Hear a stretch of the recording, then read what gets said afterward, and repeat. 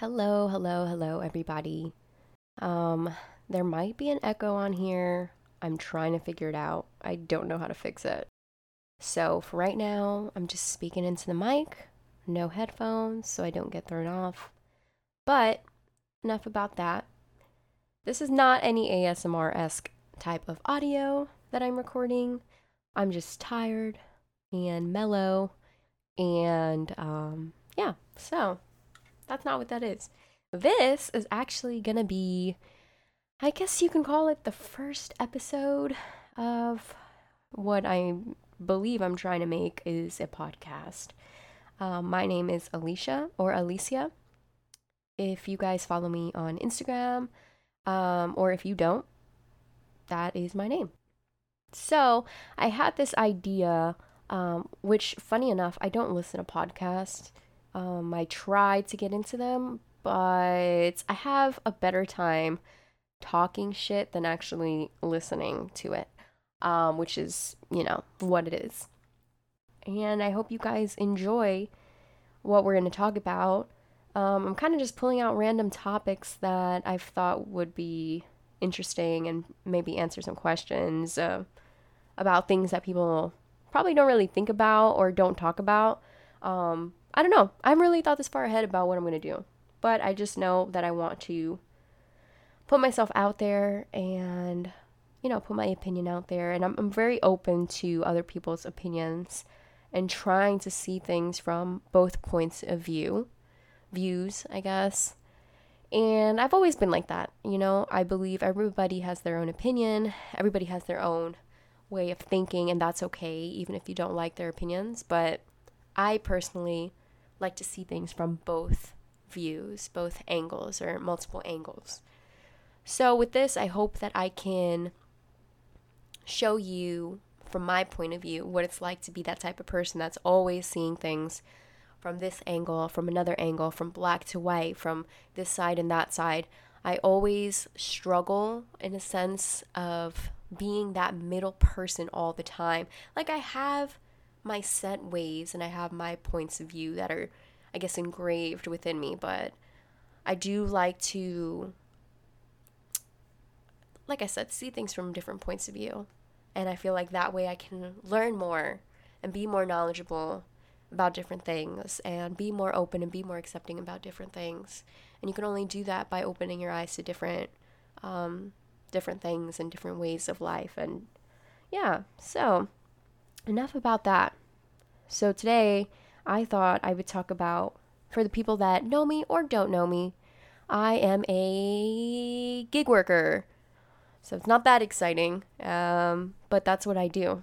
So I am a massage therapist. I've done that for a few years now.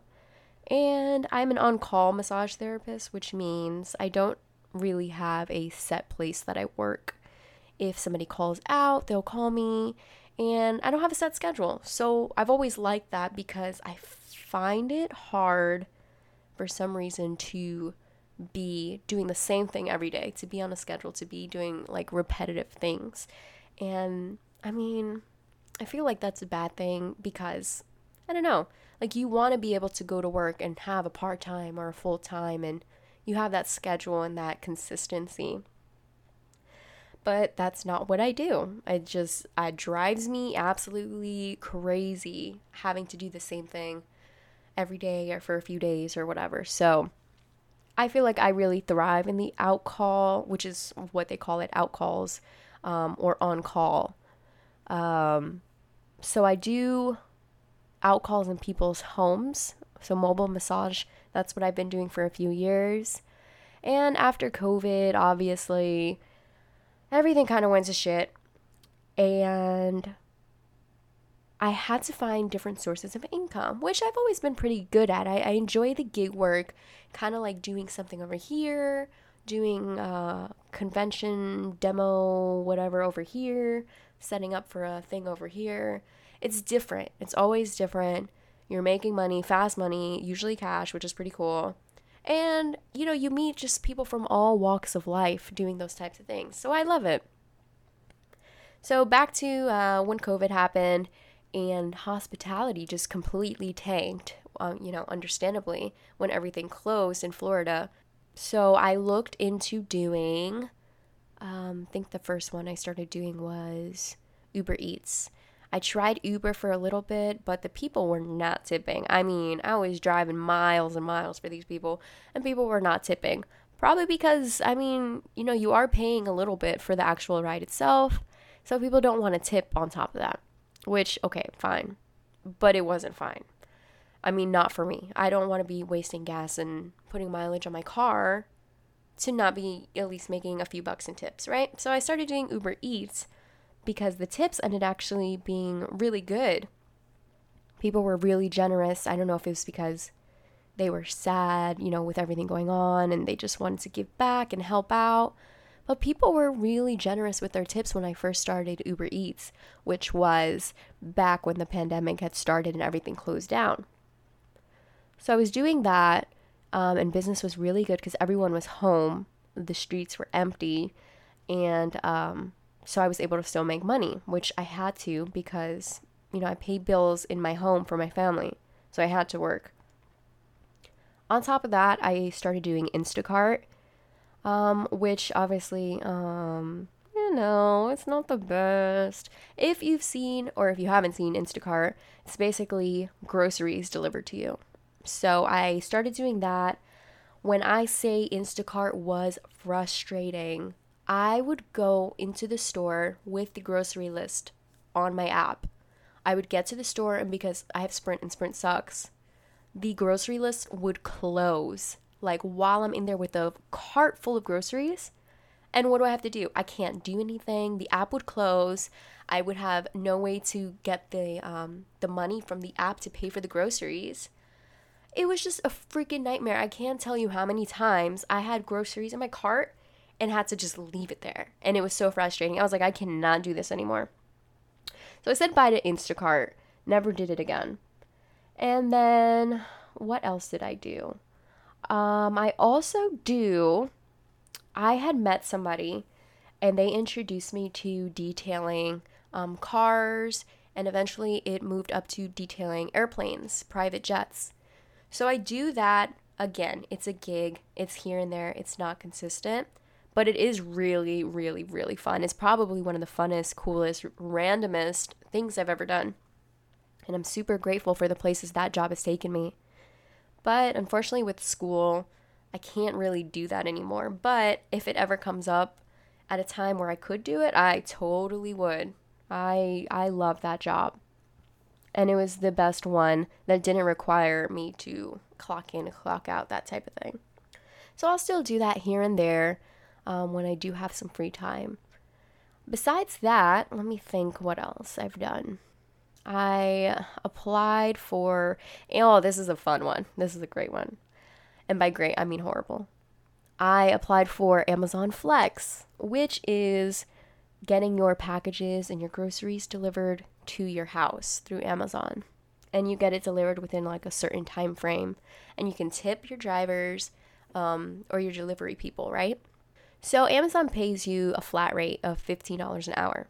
And these shifts, normally the ones I pick up are about 2 hours. So Amazon is paying you $30, and they're kind of expecting people to tip, right? So they say, oh, well, people are going to tip. It's going to be worth it for the drivers. So we're good with sticking with $15 an hour. Okay. When you subtract the gas, right, you're making, 15 and 15, you're making $30 for 2 hours. Minus, gas is expensive now, so minus, let's say I have a Nissan, so like $20, $25 for gas. That leaves me with $5.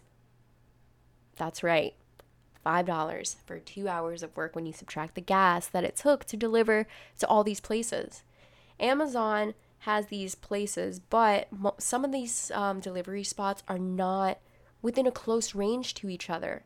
So you are going from one far place to another far place. It's not really worth it in the end when they're depending on the tips from the people.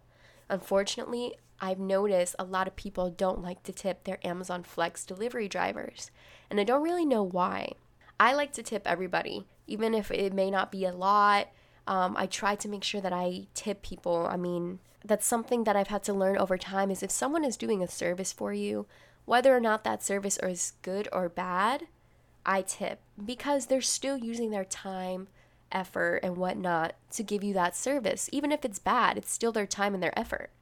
Some people I understand will say, well, if the service isn't good, I don't want to pay for it. I get it. I truly do. You feel like, oh, I'm paying for a service, and if it's not good, why should I pay for it? I understand. But me personally, again, this is my opinion. I think if somebody's doing any service for you, whether it be good or bad, I mean, that's completely subjective, right? So you should still be paying for that person's extra, for their time and for their effort. So with that being said, it really surprises me that these people ordering, Amazon Flex, they don't like to tip, and I don't really understand why. I make sure that I put everything where they ask for, and I try to make sure that I deliver in a timely manner, and I'm very conscious of when I pull up to their house and deliver. So, I don't know. I think people are just, a little bit cheap sometimes. And unfortunately, that means that I'm not making any money, and I'm putting miles on my car. So, I don't really like to do Amazon Flex. I like that, there's an app and you can pick up shifts when they pop up. It's pretty convenient, but I don't like the fact that it's not really worth it, unfortunately. You don't have to really talk to anybody except for when you pick up your packages, and you don't have to deal with people as if you had a regular job. But again, it really is not worth it when it comes to the financial aspect of it. So that's that. Let me think what else I do. Oh, I also bartend occasionally here and there. I bartend for festivals, concerts, that type of thing.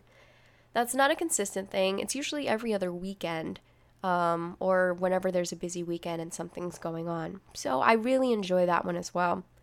But it's one of those things that it happens when it happens, and sometimes there's a slow season. So when there's a slow season, you're not working, and you have to wait until the next show or concert to make anything. So that's that one.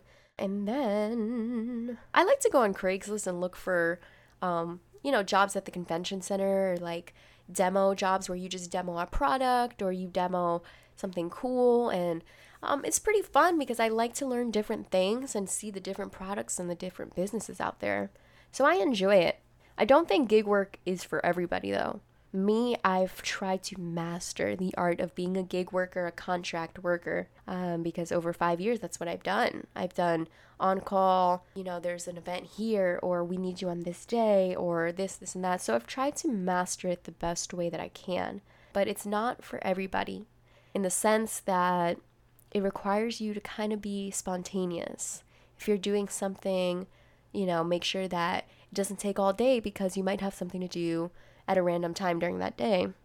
Or if you do have plans, you might have to cut them short to go make it somewhere else. So it's a lot of adapting on short notice. It's a lot of sporadic last minute stuff. So if you can't deal with the last minute of it all, then I wouldn't suggest doing it because you're not going to thrive in that type of environment, which is understandable. Not everybody is going to thrive in that environment. It takes time, it takes practice, it takes failing a couple times and being like, okay, well, I probably should leave early here, or I should bring my stuff here, or bring my clothes with me after this. And it takes a lot of just, getting it right. If you want to try, I'm not going to deter you from it.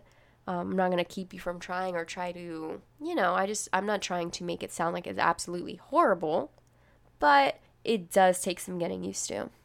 And then if you do like the sporadicness of it all, the last minuteness of it all, try it out. I mean, it's cool to be able to work whenever you want. The only thing is, if you're not physically out there, physically grinding, physically moving, on your phone, scheduling events, scheduling this, looking for gigs, then you're not making money. That's the downside. If you work in an office, and it's a slow day, you can sit in your office and you're still making money. You don't really have to do much. But if you're not doing anything physically as a contract worker, you're not making money. So there's an inconsistency financially. You don't know, am I going to have money for this bill? Am I going to have money for this day? Am I going to be able to pay for this? Can I do this? I have like $20 in my bank account. If I go work this event, I'll have this, and da da da da da. It's a way of life. It's a different way of thinking. And to not know, oh, I'm going to be able to pay my bill, or I can probably go out on this day, I'm going to have a little bit left over, I can do this, this, and that. It's difficult to constantly be measuring your time by a number, measuring your time by a value. Saying, if I do this event for 2 hours, I'll make $70. I can pay my bill on the next day. Then the next day I have an event, I'll make $100. Then I can pay this bill. So it's difficult in that sense to not know if you'll be able to pay your bills or eat or have money for this and that. But it's not entirely horrible. If you can master that type of living, that way of thinking, then it might be good for you.